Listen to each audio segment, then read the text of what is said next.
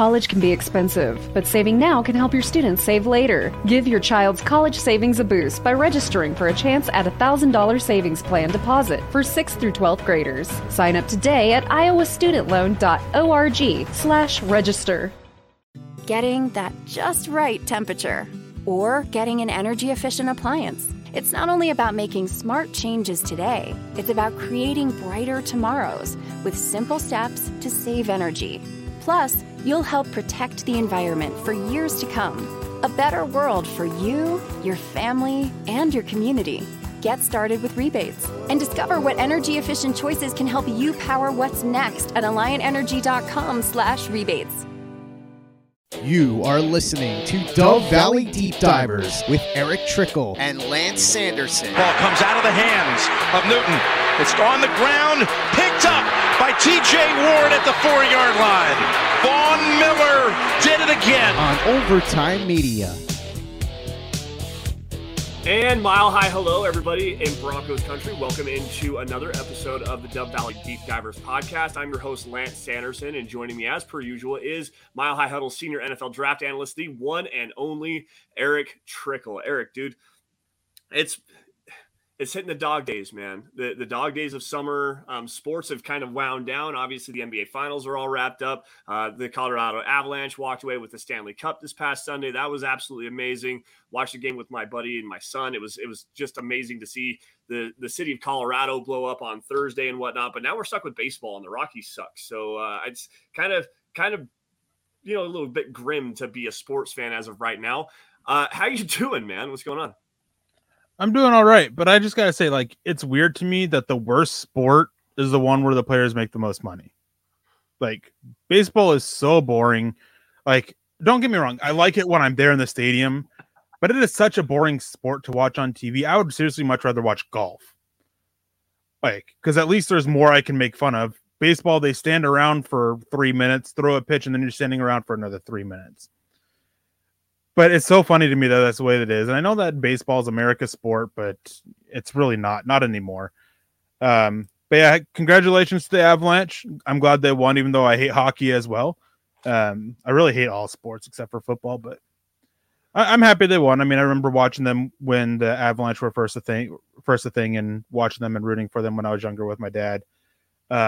So I still have a soft spot for them a little bit. It's like with some other things. I have soft spots for other teams in different sports, but you're right. I mean, now we're stuck with the Avalanche or with the Rockies, who suck. They will always suck.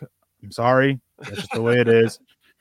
And we just got to grind it out for this last month or so, little over a month before football's back.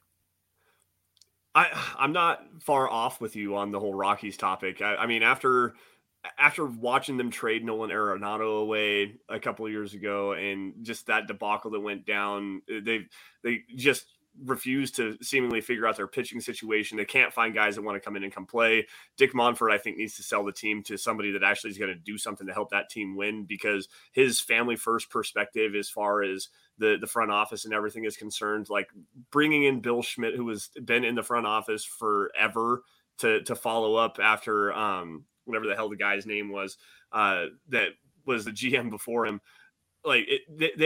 That's all he's done. He's always just promoted from within rather than going out and getting the best baseball guys. Like, who's my best friend that's still in the organization? Bring him back up. It's just poorly run organization, and it's a shame that that is the dark spot in Denver right now. Because I mean, look at what's going on. You've got the Nuggets, who have a back-to-back MVP in Nikola Jokic, who's been playing incredible basketball. They're getting healthy. They made a big move to go get Kentavious Caldwell-Pope the other day to be that six-man, three-point shooter, long wing defender and whatnot. You've got Avalanche, who just won the Stanley Cup. You got the Broncos, who are on the mend. You've got the Colorado Mammoth, who just won the National Lacrosse League Championship. You've got the Denver Pioneers, who won the NCAA tournament in hockey. You've got Denver East High School won the national championship in hockey. They had another junior hockey team that won a national championship or a state championship, something like that. Like, they just got done celebrating all that with the Colorado Avalanche, and then everything is looking good. And then here's the Rockies, and they suck. So with the Nuggets real quick, and I know that this is going to drive a lot of people nuts because, we're Broncos side and everything, but we're talking about a little bit about other Denver sports. Kentavious Caldwell-Pope. I remember back when the year he was drafted, I was actually trying to really break into like the NFL draft process and doing that and expanding my horizons a little bit. That was the last year I did it. Is he still just a 3-and-D guy? Yes, he really is still just a 3-and-D guy. He's not a slasher, not a great passer of the ball. He moves pretty decently without the ball, but for the most part, he's just a 3-and-D guy. Which is really what this team needed. Like, quite honestly, they needed a knockdown shooter on the perimeter that can take that can go out and like a healthy guy, because they have that guy in Michael Porter Jr., but he just can't stay healthy. So they needed a guy that you could kind of rely on to come knock down some big shots from Jokic as he passes the ball around and whatnot. And they needed another wing defender to pair with Aaron Gordon when they get out there in that sub package. So to me, getting rid of Will Barton kind of sucks. He's the all-time 3-point leader in Nuggets history. And then Monte Morris is a solid backup point guard. Giving up those two guys kind of sucks. It hurts the culture of the locker room, I think, a little bit. But getting KCP, a player that can stand outside and knock down some big-time shots for you, is a really big get for that Nuggets organization. But that'll end our wrap around Denver sports. I've been having a lot of fun this week. Well, if you haven't had a chance to check it out, go ahead, Eric. It's a good thing that it's wrapping up, because that's about the extent of the knowledge I have of other teams except for the Broncos in terms of Denver. So that's fair. So if you guys haven't got a chance to check it out, the other day I went on the Mainly Broncos podcast with Cameron Parker, Brandon Miller. We chopped it up about Denver sports there for a little bit at the end of the show. Please go check that out. It was a lot of fun to be able to sit down and get some outside perspective and whatnot. But guys, we've got a great topic for you today here on Dove Valley Deep Divers, which is what we do best, breaking down Broncos football in a deep dive analysis kind of way. We're going to look at the Broncos red zone offense as compared to the Seattle Seahawks red zone offense, and how getting Russell Wilson to coming to Denver is going to just drastically overhaul the way that this offense is performed in the red zone. Take another look at, speaking of, because we have a new defensive coordinator, Vic Fangio, and what he was able to do with his defense in the red zone as far as being an elite defense in the red zone over the last 3 seasons. We're talking about Ejiro Evero and just the guys in the scheme, and see what we can kind of project as how this team is going to look. But before we get into that, guys, got to say hello to everybody here in the chat. Kathy Lund is chiming in. She's like, yeah, now that hockey's over, it's like Netflix until football season. That's pretty much me. We've got Paul and the Hizzy saying, hi, Lance. Hi, Eric. What's going on, guys? Jeff Noyes in the house as well. Hello, Lance, Eric, Dylan, and Broncos country. Scott will be here in just a few minutes from the sound of it. Just kind of getting back into everything. But what's going on, everybody? Kayleon Green. This is a name that we talked to you the other day, I believe, on building the Broncos. So what's going on, Kayleon? It's good to see you, man. And Shades coming in here last second saying hello. All right, guys, that pretty much wraps up what we got in the chat so far. Guys, get your comments in, super chats, stars, donations, anything like that. That would be a great way to help us get this conversation going. But with that, guys, I want to say hello again to everybody who are checking out Dove Valley Deep Divers podcast. You guys can follow us on Twitter by finding me at Sanderson MHH, and for Eric at Eric Trickle. And also, guys, make sure you guys are following at Mile High Huddle, because that is the mother account where you guys are going to find breaking news and analysis regarding your Denver Broncos, film breakdowns. I'm working on the Damari Mathis piece, so make sure you guys check that out here as soon as that drops. I'm hoping to get that up here in just a couple of days. It's been a busy week at work for me. So, but with that, guys, Eric, I'm going to run through some numbers for you really fast, and I want to get your just kind of overall takeaway with regarding the Denver Broncos as far as their offensive red zone productivity over the last 5 seasons, guys. I went to teamrankings.com, pulled all this information.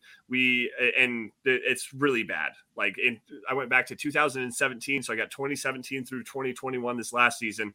Back in 2017, Denver finished 32nd last in the NFL in red zone touchdown productivity rate, 39.58%. In 2018, they finished in 18th. This was the year they had Case Keenum, so they finally at least had a decent quarterback. 56.82%. This was the highest that they have finished in red zone touchdown productivity since in this sample size, and I think even going back to 2015, by the way.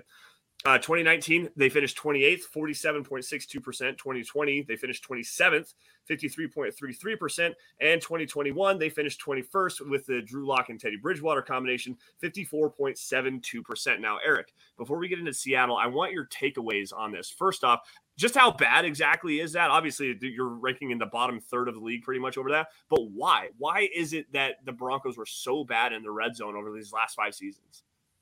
The quarterbacks.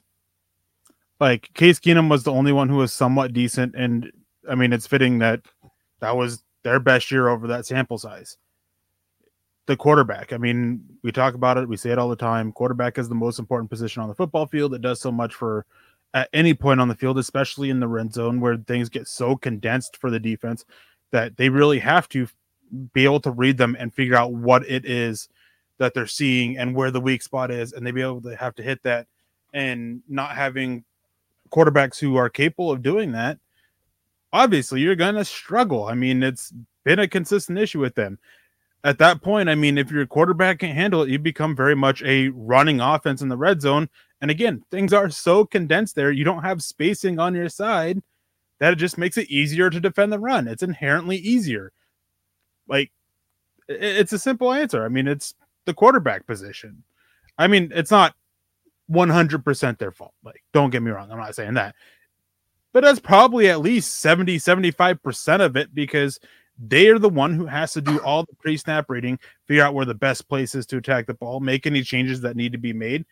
And the offensive coordinator, there's only so much they can do. They can call on the play, and once that happens, it's up to the quarterback. The offensive line, the offensive line could block better, but again, that's on the quarterback, identifying blitzes, identifying weak spots, getting a rough estimation about how quickly you have to get the ball out. It's just so much to it. Like, but quarterback is, just the biggest and most vital position in all of sports for a reason. I don't disagree with that. Like, everything you said is 100% spot on. The one thing that I want to kind of counteract there with you is the offensive coordinator shuffle. Just over that same sample size, you've got back 2017. I don't even remember who the offensive coordinator was then, but 2018 was the last year under Vance Joseph. You have I think it was Mike McCoy, wasn't it? 2017 was Mike McCoy. 2018, I don't remember. I don't even remember who these guys were. Because the Broncos have had so many different offensive coordinators over the past 6 or 7 different seasons. 2019 was Rich Scangarello and that offense with the quarterback shuffle of Joe Flacco, of Brandon Allen. You had Drew Lock in there for a little bit. 2020, you get Pat Shurmur with Drew Lock and him playing just not necessarily very great, trying to learn, just how to be an NFL player. And then last season again with Pat Shurmur, like the scheme itself has always been a rapidly changing and rapidly evolving scheme that has always been super stagnant, especially when things get tight. Like, there's never been really any creativity to the play designs or any continuity within the offense in and of itself. I mean, you're talking about an offense last season with Pat Shurmur where Jerry Jeudy had 3 total red zone targets. That's a dynamic playmaker, a dynamic athlete that really does a great job in tight spaces with his route running and his ability to get himself open on pass routes. Like, you're talking about just an overall offensive inefficiency based on nobody knowing what their true role is over 5 years. And going back even further to 2015, 2016 wasn't any better. I mean, it's always been a hodgepodge of, I don't even know necessarily the right word. Tomfoolery would be the best way that I could say that. But like, there's so much that goes into it. Quarterback definitely being the one. Offensive coordinator and scheme, I think, has a big part to do with this as well. Well, I mean, again, it just comes down. Yeah, there's issues with constantly rotating the scheme. Like, no argument there. But when it comes to the red zone, players still have to go out there and play. Yep. I mean, if you don't have a quarterback, it makes the job of the offensive coordinator that more difficult. They can draw up a nice play, and the quarterback just doesn't read the defense correctly. Yep. We've seen that happen multiple times. I'm not saying that Shurmur was great, but there were some play designs of his that weren't bad, that were ruined by the quarterback, by Luck, by Teddy Bridgewater. Didn't matter the quarterback. Bill Musgrave in 2018. I mean, who was the quarterback that year? 2018. Yeah, was Case Keenum. I thought that was 17. I'm off, but 2017 was the second year of Trevor Siemian. And then 2018 was 2019 was with the Flacco Allen. Okay, yeah. Yep. I mean, like 2019, Rick Scangarello. I mean, I didn't like the job Rick Scangarello did, but he drew up some nice plays. They draw up some nice plays, but the quarterback, like, they can ruin it. It doesn't matter. I mean, even great quarterbacks can sometimes ruin a greatly designed play. Yeah. Like, so yeah, I mean, they deserve part of the blame for it. The constant rotation of the offensive scheme deserves some blame for it. But again, I would say that 70 to 75% of the blame falls on the quarterback because it makes it harder. And guess what? If you're an offensive coordinator or you're a quarterback coach, you better hope you have a GD, I'll say that, quarterback, because if not, you're going to lose your job. Yeah. If you don't have one, you find one, or you're going to lose your job. Well, I mean, look at where we're at right now. If the Broncos would have been able to, I've heard this as a hot take on radio, and I mean, it very well could be the case. You're talking about if the Broncos go and do manage to somehow land Aaron Rodgers during last year's NFL draft, is Vic Fangio fired? Like, with the work that he does with the defense, Aaron Rodgers comes in and the offense starts to pick up and do their thing. I've got some numbers on Aaron Rodgers, by the way, here that I want to get into here in just a minute. But are you talking about an offense that finally has the ability to put points on the board, take some pressure off the defense, and then Vic Fangio potentially being in the terms of in the talk of coach of the year because of just what he's able to do with that defense and being so efficient in the red zone. And I mean, they gave up 367 points, I think total is what it was last year. They were at the top of the NFL. Like, they've done a great job defensively, and there's no doubt about that. It's always been just how bad this offense has been. And now that you have a quarterback, and we'll get into this here right now, actually, you've got a quarterback that's coming out of Seattle who's been one of the most productive red zone quarterbacks in the NFL over the past 5 seasons, guys. Like, Russell Wilson is an absolutely tremendous red zone quarterback. And this, again, is a guy that just knows how to go out and make some plays. And before we get into that, I want to say hello. We got some more people jumping in here in the chat. We've got Phil McLaughlin jumping in here saying, good evening, Lance, Eric, and Scott. # Let's Ride. # Go Broncos. Good to see you, Phil. Thank you for that. Lawrence Rivera jumping in here. What up, guys? I'm about to hit the Greeley Stampede's 100th Carnival Festival tomorrow. That sounds like a lot of fun. I haven't been to the Greeley Stampede forever. My goodness. Can't wait for the 4th. Any plans for the weekend since it's the holiday, Eric? No. Why not? I'm not. I don't really want to get into that. Okay, that's fair. But it's 4th of July has never been a big thing in my house. So it's just, we do a small thing as a family. There's not much to do here. There's a small parade, but we're not going to that. Like, we'll just have a small thing as a family. That's about it. That's that's about all we ever do. Nice. My sister's getting married tomorrow, so we're going down to see the folks and have a good time there, and then come back Sunday home and then do fireworks and stuff like that. Nothing super spectacular, extravagant. Just doing the wedding is the big thing. Kind of last minute on that as well. Thank you, sis. I love and appreciate you for letting us know on Sunday that you're getting married on Saturday. So you still have time to warn her against it.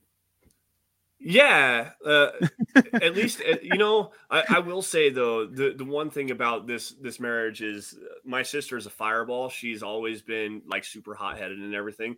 And not to talk down on her, she's always just been kind of like that crazy psychotic lady. But so her finding her husband to be her fiance has been one of the biggest turnarounds in a human being I've ever seen. Like, it's been amazing to see that her being as happy as she is so great. And I love and respect the hell out of Cody for being able to do that.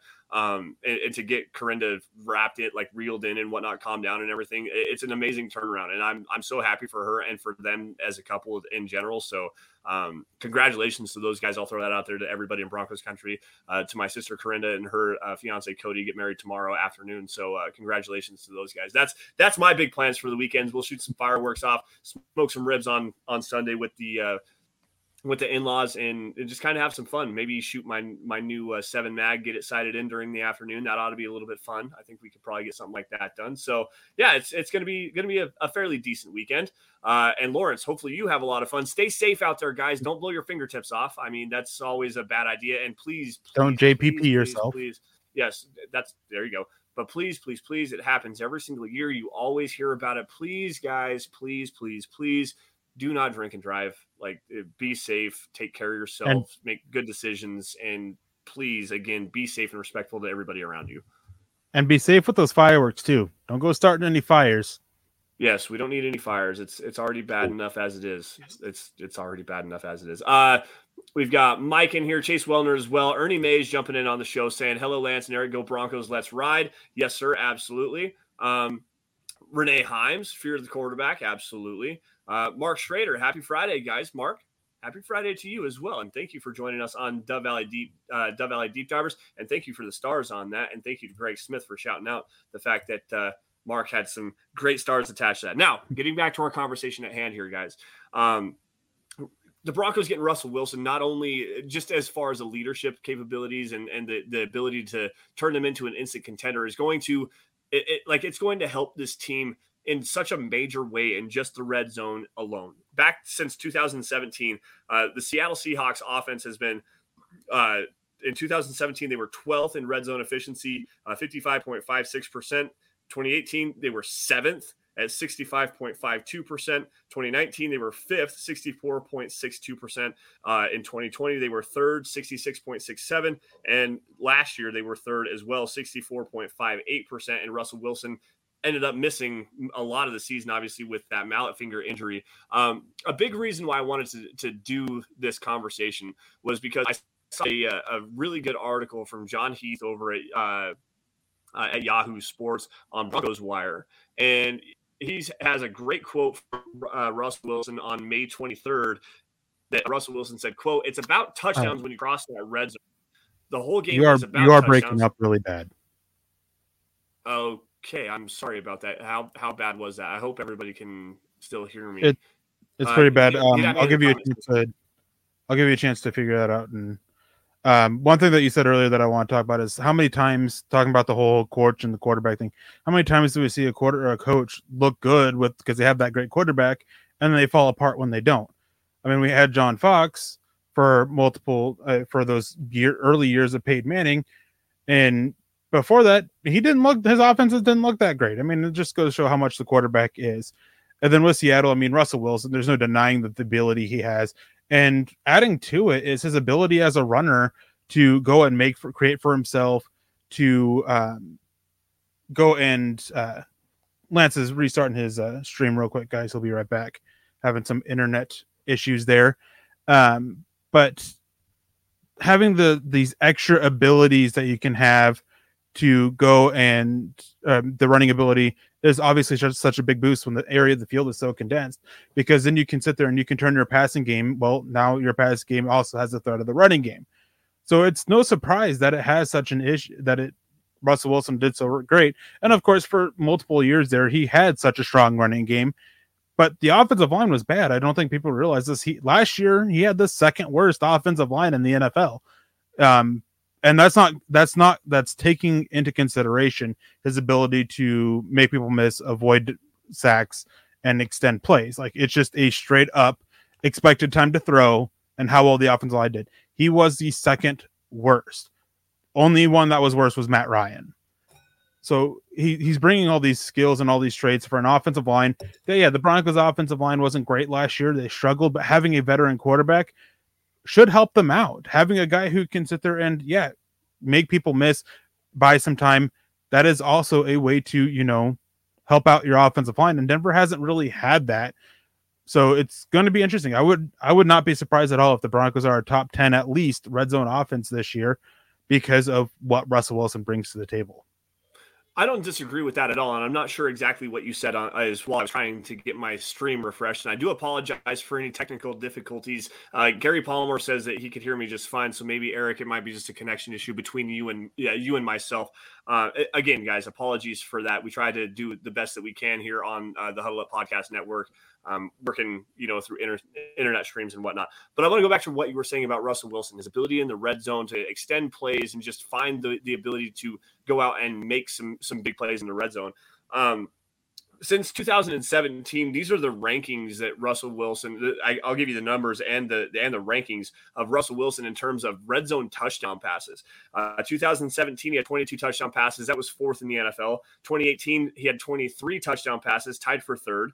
2019, he led the NFL with 25. 2020, he had 29, which was second in the NFL, only to Aaron Rodgers, who threw 35.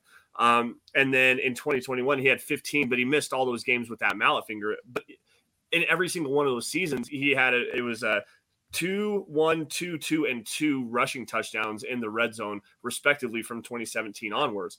Like, you're talking about a massive amount of production in terms of getting the football into the end zone in the red zone. And the numbers don't lie, guys. I mean, on average, you're talking close to 64% on average of putting the ball in the end zone when you get into the red zone.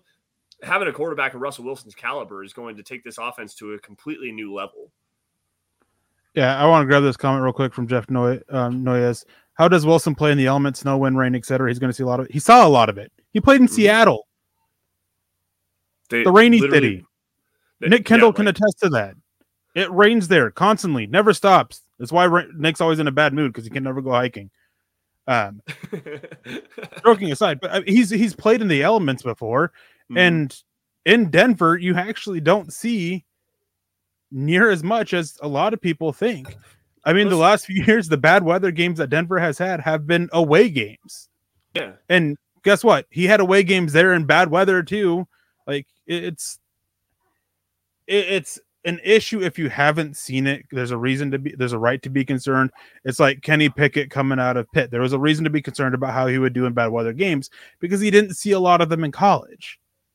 He had one last year where his performance statistically was fine, but when you actually watch him and watch the changes the offense had to make because of his struggles, like, it was concerning. But Wilson has plenty of tape out there on the field with it. Like, in these bad weather games, there's not a reason to be concerned. If there is a issue with it, again, so many variables to it. And yeah, there will probably be moments where he struggled. There's times he struggled in Seattle, but there's times he had some amazing games too. And no, Jeff, you're fine. I see you coming back. Just asking about that. No, you're good, dude. Like, that's something that a lot of people like to bring up when you're talking about a new quarterback. It's just in Denver.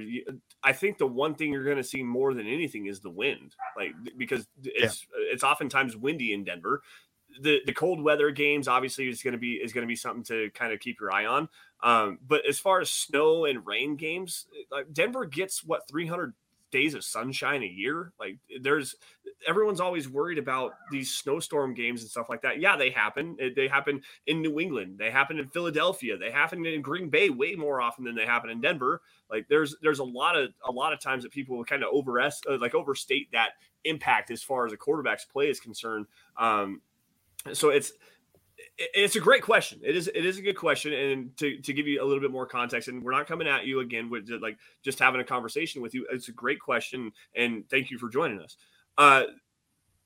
Keeping with the conversation here, as far as Russell Wilson's ability in the red zone, he's done a lot of this with relatively lackluster wide receiver play. Now, this last couple of years with DK Metcalf, with Tyler Lockett, have been all right. I believe he had Jimmy Graham in 2017 and 18. So he had threw, I think, 16 touchdowns to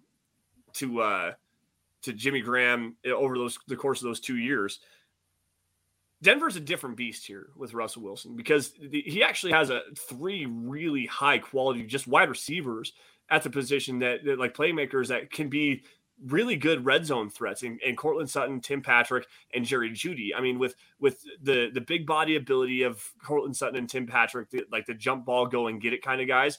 But then you also have the quick route running of a Jerry Jeudy. I alluded to that just a few minutes ago. Is this a potential possibility to see Russell Wilson have his best year in terms of being a productive red zone quarterback just because he has the talent around him that he can get it done? I mean, it's definitely possible. I mean, it goes beyond the 3 receivers. Albert Okwuegbunam was widely viewed as a mismatch in the red zone because of his size. Greg Dulcich is a mismatch. And then you have Javonte Williams in there. Like, they have it to be so effective in the red zone and overall that, it could easily be one of his best years. Wilson can still play. a lot of people want to point to how he did the first couple games back after the finger injury last year when he came back earlier than he was supposed to. Right. And yeah, some of those moments were rough, but people don't realize that he was having such an outstanding year before that. And after the first game or two, he was almost back on track to what he was beforehand. I understand that there's concerns about the longevity of his play style, but he's not showing the signs of slowing down just yet. Probably have 2 or 3 years for that before, at the least, before he does. So it's very reasonable to expect that. Plenty of weapons, a better offensive line than he ever really had in Seattle. Like, there's so much going for him here that it's easy to see that this could be his best year. Yeah. To tie into that, we've got Nathaniel Hackett coming into here. Obviously, the offensive coordinator in Green Bay since 2019. So, out of my curiosity, I went back and checked out the numbers, just touchdown numbers from Aaron Rodgers in Green Bay over the last 3 seasons from 2019 to 2021. 2019, middle of the road, he only threw 16 touchdown passes. 2020, he led the NFL, as I said before, with 35. In 2021, he was tied for third with 28. The big thing that I want to kind of address here is the scheme in Green Bay with a quarterback that has the ability to be a dynamic red zone threat. And then a guy like Davante Adams, who I'm not going to directly compare Jerry Jeudy to, but I do want to say that is the role that I project Jerry Jeudy to have in this offense as a whole. Like, I do believe the dynamic route running of a Davante Adams, being able to play out of the slot, using him in the quick passing game in the red zone. How do you project what Jerry Jeudy is going to be able to do in this red zone offense, or even just in the offense in general, with understanding what Russell Wilson likes to do from an offensive standpoint, and also what we saw with the Green Bay Packers and Nathaniel Hackett as the offensive coordinator the last 3 seasons? I think they're going to, he's not going to be used as that gadget trick guy to try to bait them on the end around handoff. That's going to be a big one. They're going to use him, I think, predominantly out of the slot to try to create some kind of mismatch against it. But I wouldn't be surprised if we see a good number of, big slots. Tim Patrick with his blocking ability. One thing I'm curious to see is how often they'll run the ball with Jerry Jeudy in the slot, because there is a very reasonable concern there with Jerry Jeudy and his blocking ability, and there has been since he came out of college. That's a good point. So I think with Hackett, I don't think it's going to be like a set pattern, kind of like how we saw so often with Pat Shurmur, one of the areas that was such an issue with him. I think it's going to be more versatile, more creative, and just trying to create the best mismatches that they can. And I think there's going to be some freedom with Russell Wilson as well to move receivers around to try to help them get those mismatches. Now, real quick, I wanted to go back because I finally pulled up some stats about it. After the 2019 season, Russell Wilson had 28 touchdowns to 12 interceptions in games of 40-degree weather or less, and he averaged at least just over 2.5 touchdowns per contest. So his performances were quite good in bad weather. He had one really bad game against the Eagles where he threw like 5 interceptions, or the Packers where he threw like 5 interceptions in it. And looking at the clips real quick, a lot of them bounce off the receiver's hands. Like, they were perfectly placed. But so not to bang on that, Jeff Noyes. I knew that there was statistics out there. I just wanted to provide that. And you asked, does he wear a glove? He does wear a glove on his non-throwing hand. Yes, I actually knew that as well. Pardon me for taking a drink there. God, I'm always just shocked at your ability to, and not to sidetrack this conversation, but I want to give you just some kudos here of your ability to carry on with the conversation, go through, find the most obscure stat ever, keep on talking, listen to what I'm saying if you actually are listening to me, which you never actually are. What was that? Yeah, exactly. That's right. But it's impressive. Like, we did that show when I was away from home. We did the free agency show. You were listening to Russell Wilson's press conference as well as me at the same time, talking about, like, relaying what Russell Wilson was saying so that I could hear it and still being in the conversation.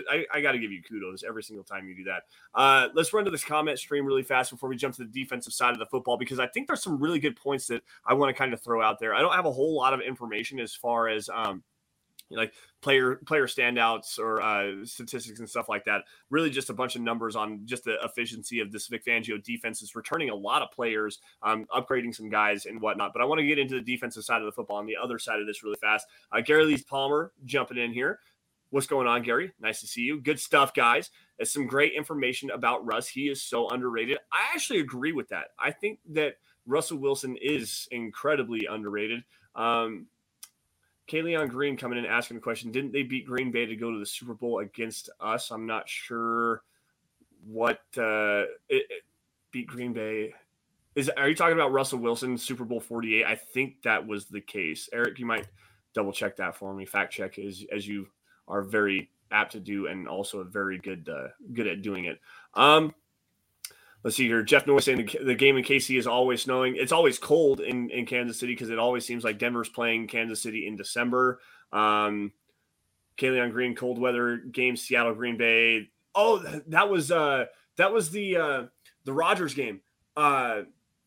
Not Rodgers and Aaron Rodgers, the tight end. What was his name? Dang it. Went right through his hands. Russell Wilson made a great throw to Jermaine Kearse at the end of that game to set up a game-tying touchdown. I know exactly what game you're talking about now. Yes, Kayleon Green here saying the cold weather game, Seattle and Green Bay. That was at CenturyLink Field. I know exactly the game you're talking about. NFC Championship game 2013, I believe was the year on that. Yep.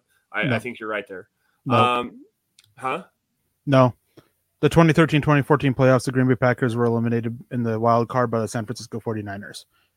Am I thinking 2012-13 then? It was right about that. I can check. I think that's what the game that he's talking about because it was an NFC Championship game. San Francisco, Green Bay beat Minnesota in the wild card, and then San Francisco beat Green Bay. I know there was. I'll find it. Damn it! I can't.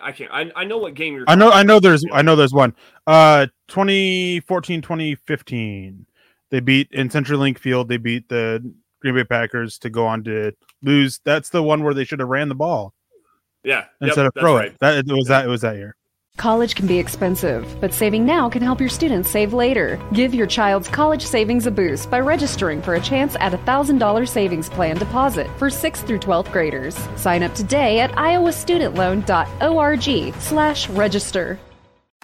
As an agribusiness expert with Alliant Energy and a farmer, I know how important it is to get the most out of your land.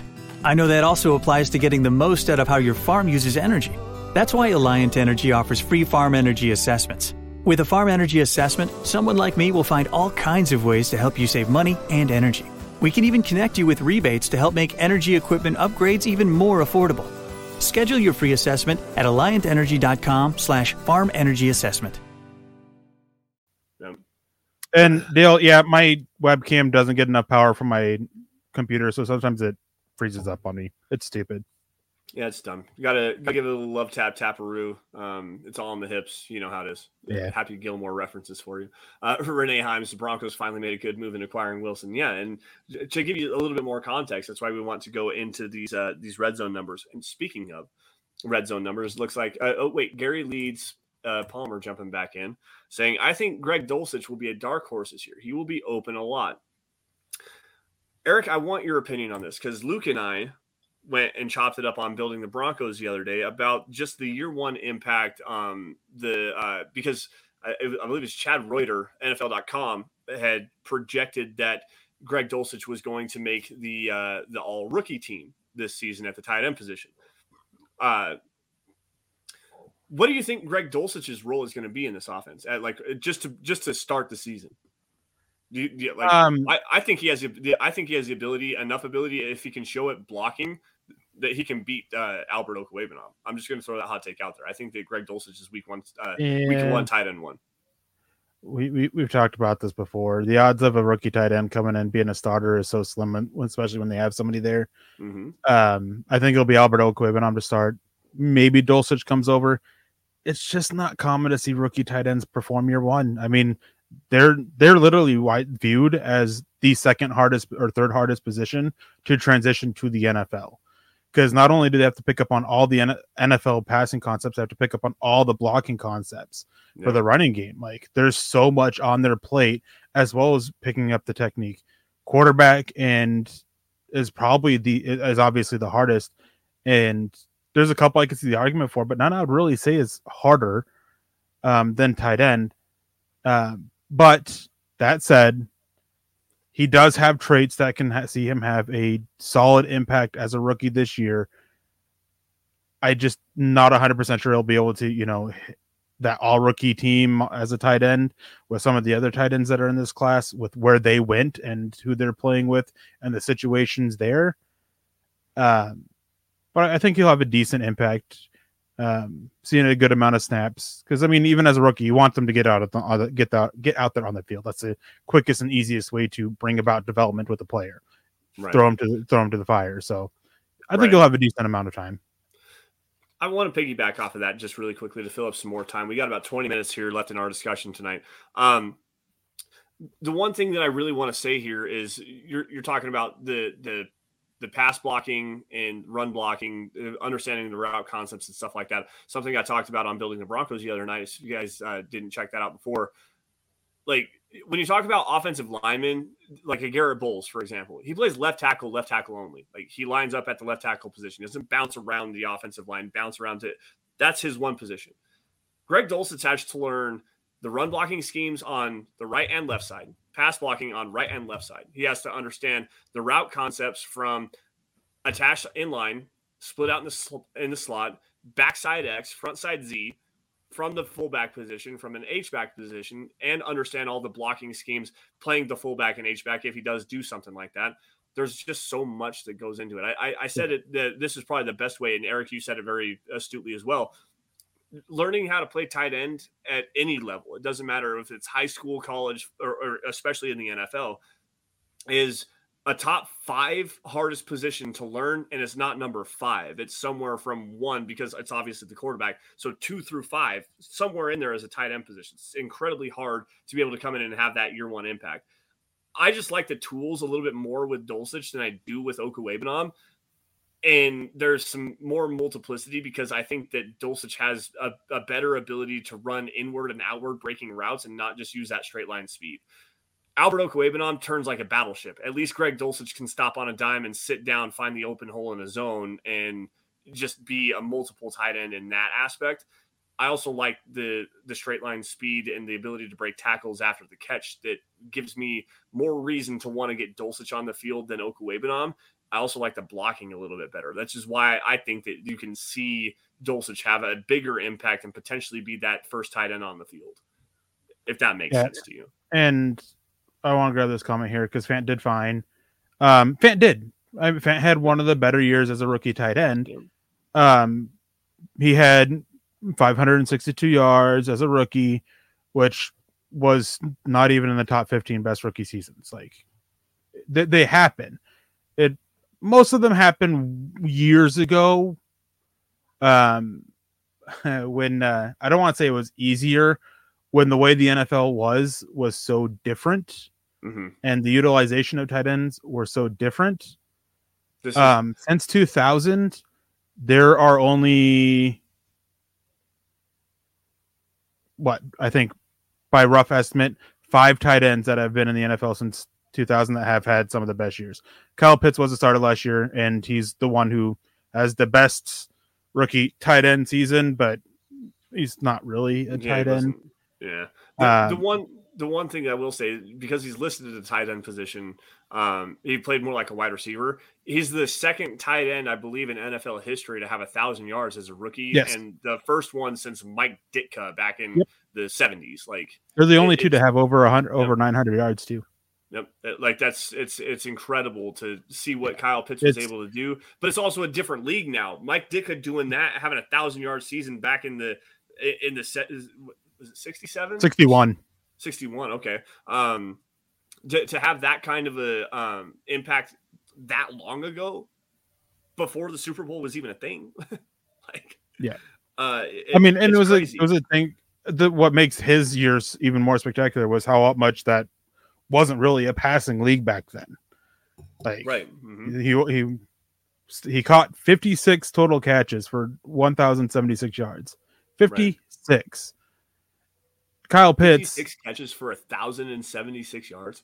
That's in 14 games, and Kyle Pitts had 68 for 1,026 back at that time. And Mike Ditka had 12 freaking touchdowns. But my point isn't so much that, rookie tight ends can't. There's exceptions to the rule. The general rule is rookie. You're not going to get much out of a rookie tight end just because of how much is on their plate to develop. Yep. There's been plenty of rookies to start. Pretty sure Noah Fant was a starter his rookie year. Looks like Lance is being attacked by something. No, I saw the flash and the thunder, but we're getting pounded with rain right now. So I muted my microphone. I saw the flash and muted it instantaneously. That was loud. Sorry. So yeah, I mean, Dulcich can. There's some points that you made that I kind of disagree with. I don't think that, and it's not that I think Albert Okwuegbunam's a great blocker. I don't think that Dulcich is better. I will give Dulcich the fact that he does try a little bit harder. But one thing I'll bounce back as is my big thing with Albert Okwuegbunam. He turns like a battleship, but he has improved dramatically. He's still not on the level there. We have seen great progress from Albert Okwuegbunam, and sitting there and not saying that you're doing it. There are others who do seem to be. There seems to be this write-off of Albert Okwuegbunam and the development that he's had because the brand new shiny toy of Greg Dulcich. Right. And it's nothing against Greg Dulcich. I mean, we see that happen a lot, but I still think, as I said, that Okwuegbunam will be. I do think we'll see a good amount of 2 tight end sets. I will think that we'll see a good number of one of them in the as an inline tight end, the other one in the slot, depending on certain down distance, location on the field, things like that. We're going to see a rotation of these weapons, and that's why I do think that even if he doesn't end up a starter at some point this season, which he very well could, I think that that we see not quite even, but a pretty close split of reps between the two. Right. I think it goes without stating. I mean, we've talked about it so many times over the past, ever since Russell Wilson was traded and brought into Denver. This is the best offensive skill set of weaponry that he's ever had as a quarterback. And not only that, he's got the best offensive line in front of him he's ever had, going back all the way to 2014, 2015 when they went to the Super Bowl and the whole run the football with Marshawn. Like, they just haven't surrounded him with that kind of talent that he has here in Denver. To have a conversation about whether it's Albert O or it's Greg Dulcich that's the starting tight end, or like who's going to be the third best wide receiver on this team, like who's the third option, like that's never happened for Russell Wilson. So it's just so much fun to be able to be optimistic about this team again, especially on the offensive side of the football. It's an embarrassment of riches when it comes to the offensive personnel. Mm-hmm. Which Denver's had for a while. They just were missing that quarterback. I mean, Demaryius Thomas, rest in peace. Emmanuel Sanders, Cortland Sutton as a rookie. Like, they've had good receiving cores for quite a while. Tight end has been hit or miss. They've had decent over the years. They've had decent at running back, but they just haven't been able to get that quarterback. And it really wasted quite a few years of multiple receivers there. Mm-hmm. And unfortunately, we didn't get to see what some of these guys could do with great quarterback for their whole career. But it's great that we finally have one, because now we can see what fully Cortland Sutton and Tim Patrick can do when the ball's being thrown their way, are placed better, when the reads are better, when they're not having to deal with quite as much contact or deal with quite as much contested catches. With Jerry Jeudy, who's going to be better utilized by an offensive coordinator, who's going to sit there and not just be the blindfold, so to speak, for defenses, or the hey, look at me guy. Yeah, the decoy. And the decoy. There we go. I couldn't think of the freaking word. And he's finally has a quarterback. I mean, we saw him struggle for the last 2 years with both quarterbacks. One more so than the others, just simply because of the amount of games played with them. That's the main reason why, because last year he dealt with the injury and missed a good amount of time where Teddy Bridgewater was a starter. And then, we just saw him struggle. I mean, the highlight of his career was him taking the ball away from a defender on what would have been an interception because Brett Rippon couldn't throw a good ball. Like, that's the highlight of his career, which is saying something. Yeah, it's either that one, which is definitely up there, or the 92-yard catch and run against the Raiders in week 17 of his rookie season. Like, but that's really it. A lot of the stuff that you hear of Jerry Jeudy is the bad drops and the inconsistencies and the cryptic tweets and everything like that. Like, Hot Take Radio guy likes to talk about all that crap. But let's be honest here. That 92-yard touchdown that he had against the Raiders was on a perfectly placed football, on a well-designed play, on a blown coverage, to be honest, as well. But still, it showed the ability that you have when you have the timing down, the ball placement's there, he gets the ball in his hands, and he has all of the ability in the world to take something like that to the house on any given play. Now you're going to get some more consistent quarterback play, and hopefully it actually works out for him, as Eric is going around the world here with his camera. Man, technical difficulties tonight is it's just the normal issues with my mic. And real quick to clear this up, Dale Fleming says there have been tight ends that started as rookies, but the breakout was second or third year. I think that's Eric's point. Could be wrong though. No, that is my point. That the contribution from tight ends, it typically takes 2 to 3 years before they develop. Their breakout year on average is year 2 or 3. Doesn't mean it can't happen. Again, exception to the rules, but the rule is there for a reason. Right. As Jeff jumps in here, Ozzie Newsome was the Browns Offensive Player of the Year his rookie season. That's an exception to the rule. Just as with defensive linemen, it typically takes 2 or 3 years before they break out and really emerge, but there are some that come in right away as a rookie. Rules, but the exception to the rules are there. It's like that in everything, and football and all sports are one of them. I mean, I'm sure there's plenty for baseball and hockey and basketball and badminton and golf and all those other ones. The point is that you don't typically see a huge year from a rookie tight end. Yeah. No, you're absolutely right there on that one. I want to pivot this conversation off of this instead of talking about tight ends and offense and whatnot. I've got some numbers to run by everybody. Obviously, we're talking about the red zone, the efficiency of the offense at the beginning of this show. I want to switch to the defensive side of the football. Under Vic Fangio, this last 3 seasons, Denver was incredibly efficient in the red zone. They gave up a lot of yards. They were at the bottom of the league in the NFL in terms of giving up yardage on a per-game basis. Somewhere around the 350 to 370-ish area, so that's a lot of yards to give up. But they, in terms of red zone efficiency, they finished in 2019, 2020, and 2021 first, and second in terms of touchdown allowed percentage.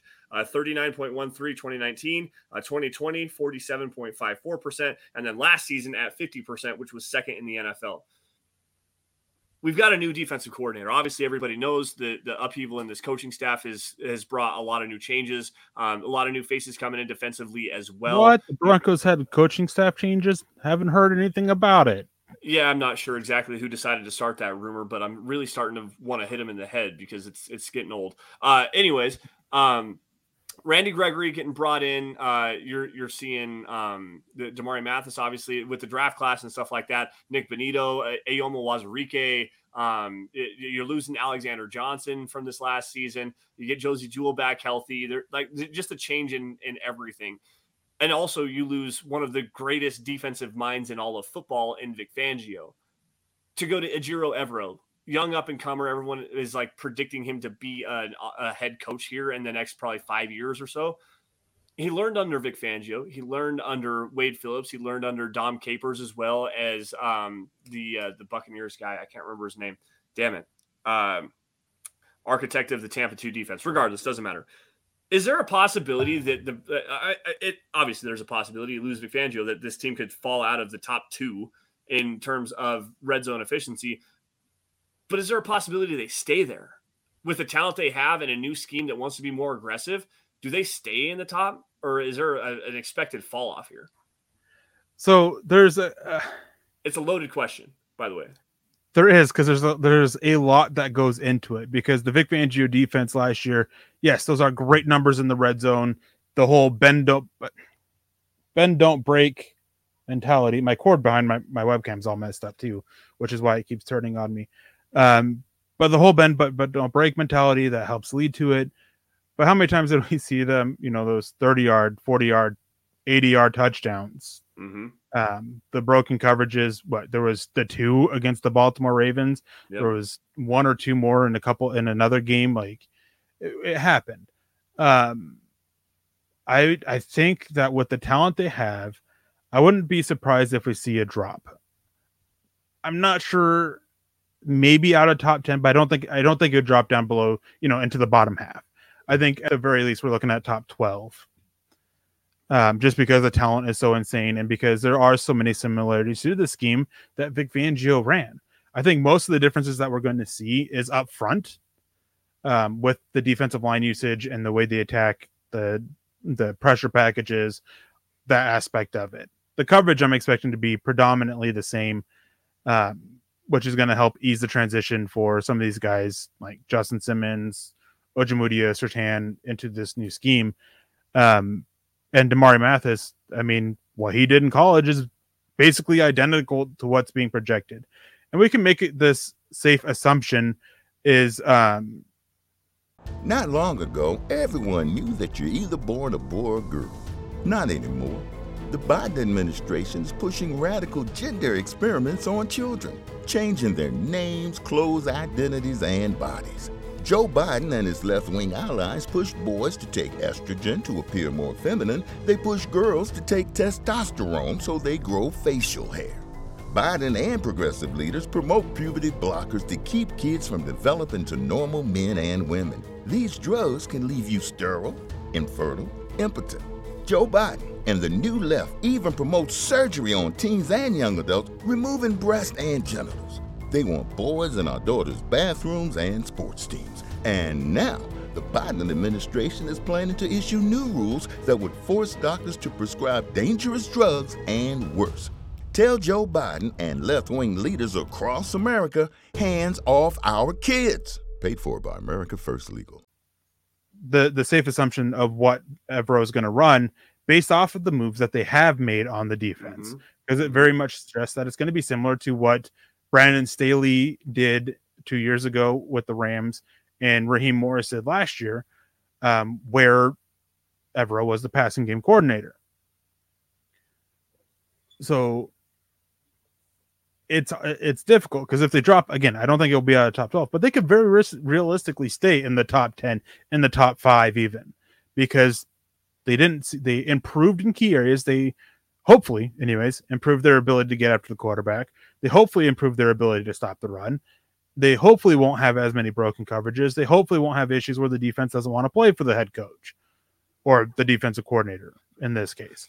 Hopefully we don't have those issues like we had at points last year, right. Which should reflect to better performance on the field. And of course, the offense. I was going to say Dale Fleming jumping in here with an astute comment to piggyback off of this. But with a better offense, giving up the field goals that we gave up under Vic Fangio won't hurt the same. And I've heard it on multiple different other media outlets. It's an opinion I hold as well. When you got to Broncos -7, they're down 7. That seems like an insurmountable achievement because the offense was just so bad. Now you have an opportunity to have an offense that's going to go out and get you a lead so that you can actually show the defensive talent on this team in a new way. Like you can actually get after the quarterback. You can send some creative blitz packages. You can do everything in your power to make it more difficult for the opposing offense to not just play vanilla schemes and run the football down your throat, march up and down the field and get into the red zone, kick field goals. That works for teams like Kansas City, who still has the ability to have those explosive plays. Well, they didn't have them against Denver this last season, but like that's where you're like, that's the big premise of this. You have the ability with the Vic Fangio defense where everything's just so spread out. We're just kind of keep everything in front of us. We'll clamp down. You can have these big explosive plays. You can move the ball at will on us if you want to, but as long as you're not scoring touchdowns, we're going to still be in this game. They didn't have the offense to play that kind of strategy, and it got incredibly old, especially over this last season in general, where the offense, while it wasn't great, was still better than it has been over the last couple of seasons. There's a lot of give and take to this, and I want your opinion on this one because you've done a great job of bringing in some guys that can get after the passer, or at least have the potential to get after the passer. And Eyomo Wazirike, you bring in Randy Gregory. You're hoping to get Bradley Chubb back fully healthy. Nick Benito is a great pass rusher as well, coming out of Oklahoma. DJ Jones has the ability to get after the passer a little bit, even though that's not necessarily his forte. He still has the ability to do that.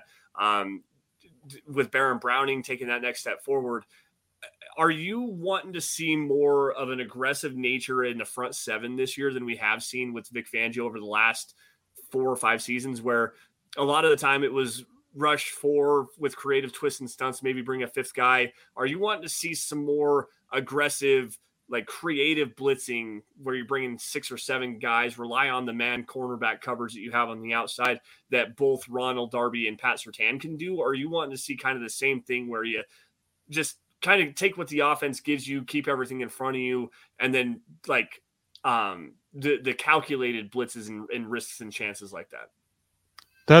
I have never been one for the super aggressive blitzing 80, 70% of the time. Like, I know that's a pretty extreme number, but right. Yeah. I've never been one for that.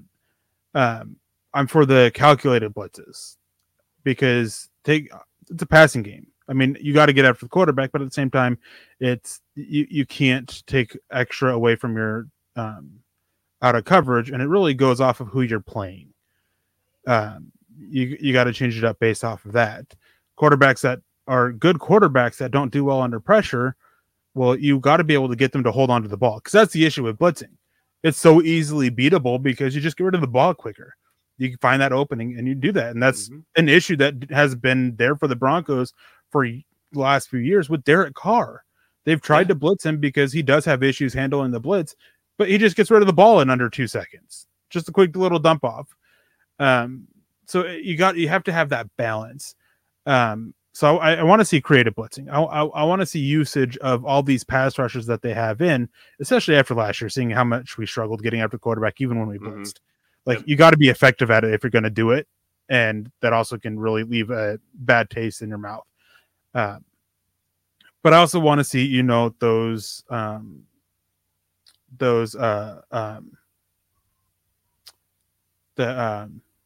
what is the term now?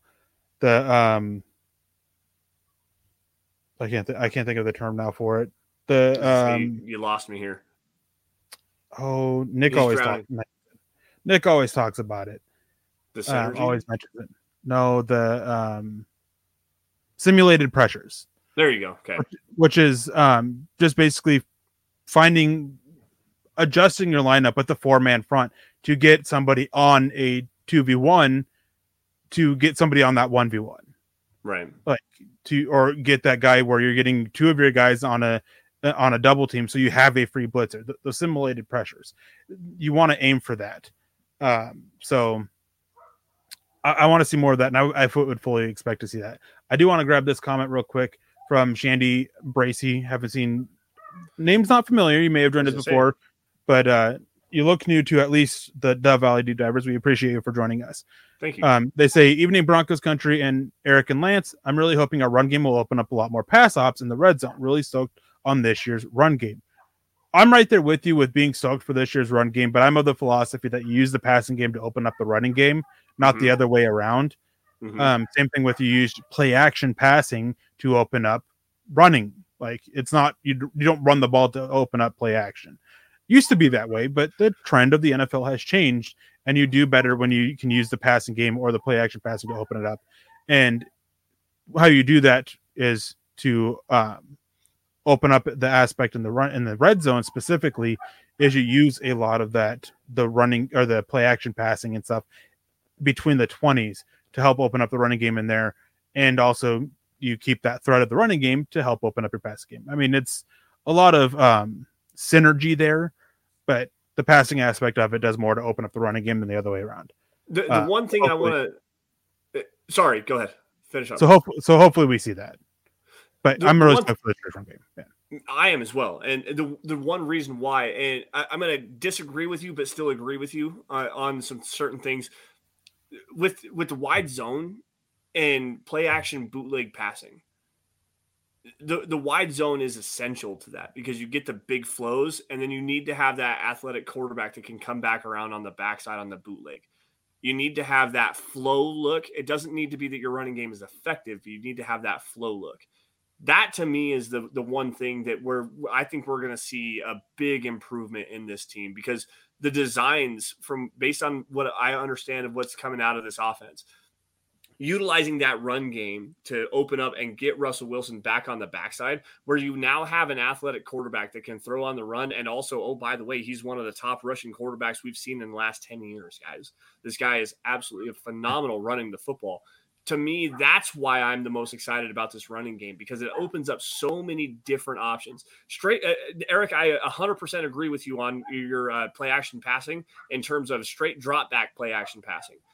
It's even with outside zone. It's even with outside zone. I'm not going to disagree with you, but it helps to have that added effectiveness of the outside zone scheme, where if you're effective with that up front and you do a good job running the outside zone, it opens up so much more on the backside. Like, you got to get that flow. Everything has to be able to move in the flow and then come back around the backside. If you're killing them with the run game on the front side, that makes that play action passing game on the backside with the bootleg so much more effective, especially when you got a mobile quarterback like a Russell Wilson. Yeah, and I'm not disagreeing with you on that. Right. That's what I'm saying. I want to disagree, but not agree, but also not just whatever. We're saying the same thing in different ways. but the thing is that bootleg is going to do more to open up that zone run. Yes. Than the zone run will to open up the run game, because Jeff Noyes comes in and says, with a $10 donation, thank you, Jeff. We appreciate that, because I like your outlook on this team and the info you share with us. We appreciate that. We may not see the eye to eye on Dudu Lock, but we appreciate your support. We appreciate you constantly coming in here. And trust me, I'm not trying to slam down on you or anything like that. It's just how I am. You can ask Lance. I'm just very, for lack of a better way to put it, aggressive in responses. I don't mean anything by it, but we appreciate your support and constant support. Yeah, and Jeff, you do a really good job asking a lot of great questions and stuff like that to make us be better. It opens up a lot of very fun conversations and stuff like that. So don't ever think that we're coming at you to be assholes or to be jerks or anything like that. It's just always fun to be able to do that. Jacob Foster jumping in here. Nothing to say, just showing some love there on Facebook, throwing some stars down. Thank you, Jacob. We appreciate that. Couple more, I think. Let's see if we got here. Jared Niermeyer, I need you to get at me at Sanderson MHH. Because this comment here is a great way for us to open up and have an opportunity to talk to one of the Broncos legends and Gary Zimmerman, because Jared says, I'm good friends with Gary Zimmerman. He's actually coming to the San Francisco game in September. He seemed interested in joining your tent for a while. Let me know how to get in touch with you guys. I can actually do that. I would love to have Gary join up on the show one of these times as well, but we can definitely do that. Also hit up Chad at Chad and Jensen. Get like, that's the best way to do that. As far as getting him to the tent, I'm not sure that I'm going to be able to make it for this year's game as far as the meet and greet goes.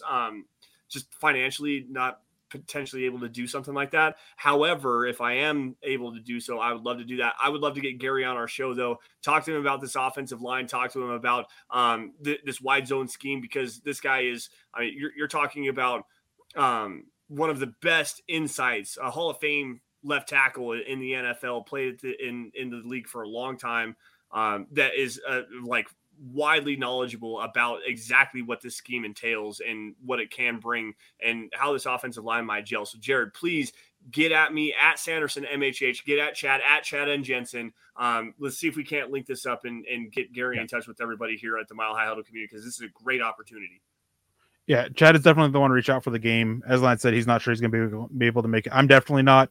I have a wedding that I have to travel to next May, which I got to save up money for and be able to handle that. And then a wedding just under 2 years from now, for my wife and I to have our wedding redo. So probably not going to be able to make it down for a little while anyways. I wish I could. And last year was a lot of fun, and I appreciate everybody that showing up and being able to meet you and everybody, and Dale for the tickets, like just everybody. It was awesome meeting you guys. Yeah. Gonna miss not going this year. And Dale Fleming says, I love a good, respectful, passionate discussion with disagreement and no echo chamber. Yeah, the echo chamber stuff is what drives me nuts, and that typically is where I get more heated. Just echoing what other people have said and instead of just, trying to have the discussion about it. And it goes in all things. But Dale, I mean, it's always appreciative of hearing. Jeff says, I'm not the sensitive type. No worries. Appreciate that as well.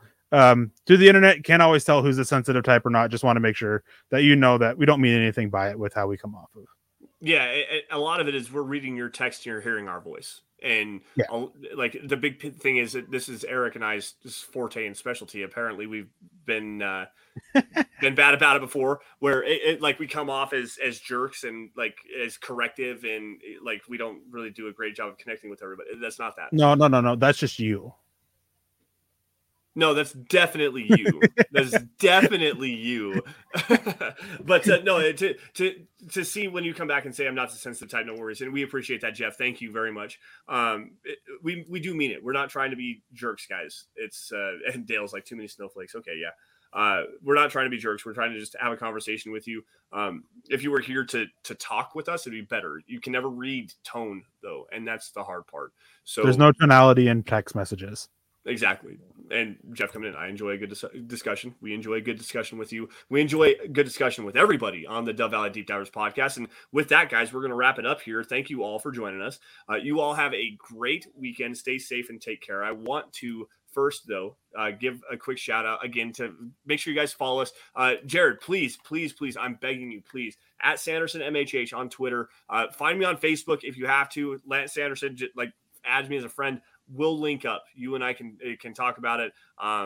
We'll talk about getting Gary linked up and whatnot like that. But find me at Sanderson MHH, guys. For Eric, at Eric Trickle. Also for Scott, who didn't actually make it, but still got to give Scott a lot of love for setting up the stream, doing everything he does behind the scenes to help out with Dove Valley Deep Divers and every single one of the shows. At Scout Kennedy, make sure you get at him. Also, guys, at Mile High Huddle. That's the mother account where you guys are going to find breaking news and analysis regarding your Denver Broncos. Facebook.com/Mile High Huddle Pod. It's another great way to link up with everybody in the Mile High Huddle community. A lot of great conversation going on over on that stuff as well, guys. Folks, if you're financially able to do so, super chats and stars donations are a great way to help support the show. But if you want to get something else and kind of help spread the word about the Mile High Huddle and Huddle Up Podcast Network and whatnot, Dove Valley Deep Divers as well. HuddleUpPod.com, guys. Get your swag on. You get the hat. There's T-shirts, face masks, coffee cups, teddy bears for your baby, a onesie as well, something for the guys, something for the gals, anything to suit your fancy. HuddleUpPod.com. Great way to, let's see, like birthday gifts, Father's Day, Mother's Day, anything like that. That's a great way to help support the show. Spread the word as well, because that is a great way to help us kind of advertise and whatnot. And it looks cool. Like all of our swag is awesome. Those guys are doing a great job. But if you guys aren't financially able to do so with any super chat, stars, the donations, HuddleUpPod.com, doesn't matter. 3 things, guys. The ticker down on the bottom. Subscribe wherever you guys are watching this, YouTube especially, but Facebook, Twitter, Twitch, Apple Podcasts, Spotify. Subscribe to Mile High Huddle, guys. It helps us so much. You guys don't understand how much that helps us. Like every video and podcast you guys see across all social media platforms. And if you love it, you love what we're doing here at Huddle Up Podcast Network and MileHighHuddle.com, please share it, guys. Get it in front of as many Broncos fans as possible, because without your guys' support, we could not do what we do best, which is cover your Denver Broncos. With that, Eric, any last words, man? Yeah, I'm going to pat myself on the back a little bit. And I mean, I've talked about my losing weight here. It was great. I was finally able to step on the scale and be under 310 pounds. I think that's the first time I've done my weight. Was finally able, this may not seem like a big thing. I'm not a big runner, never have been. But I was able to finish a full mile without having to stop or anything like that. I've been able to do that since middle school. And it's a big deal for me because I've always struggled losing weight and everything. And what happened quite a few episodes ago was kind of an eye opener a little bit. I started trying to lose weight beforehand, got up to almost 350 pounds. So like making some really good progress. So patting myself on the back for that. But I just want to say, everybody, have a good night. Have a great weekend. Stay safe. Take care. Don't drink and drive. Be careful with the fireworks. Don't shoot them at people. Hey, don't tell me what to do, man. Roman candle fights are so fun. And especially, again, don't drink and drive.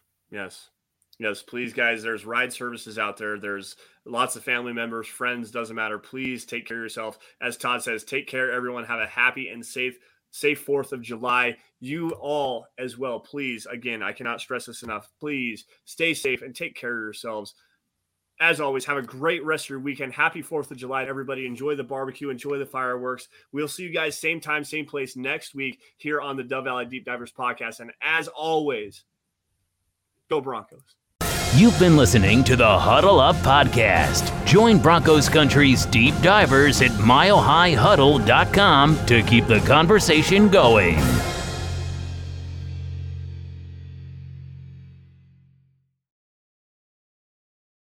Not long ago, everyone knew that you're either born a boy or a girl. Not anymore. The Biden administration is pushing radical gender experiments on children, changing their names, clothes, identities, and bodies. Joe Biden and his left-wing allies push boys to take estrogen to appear more feminine. They push girls to take testosterone so they grow facial hair. Biden and progressive leaders promote puberty blockers to keep kids from developing to normal men and women. These drugs can leave you sterile, infertile, impotent. Joe Biden and the new left even promote surgery on teens and young adults, removing breasts and genitals.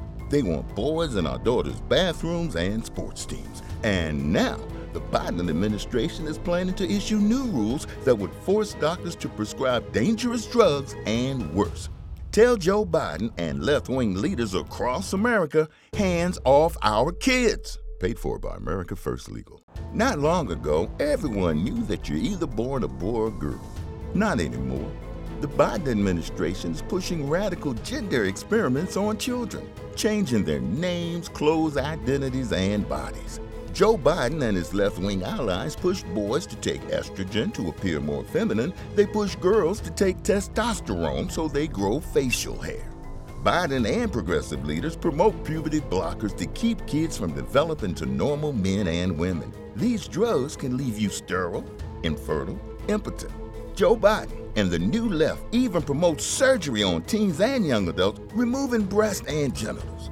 They want boys in our daughters' bathrooms and sports teams. And now, the Biden administration is planning to issue new rules that would force doctors to prescribe dangerous drugs and worse. Tell Joe Biden and left-wing leaders across America, hands off our kids. Paid for by America First Legal.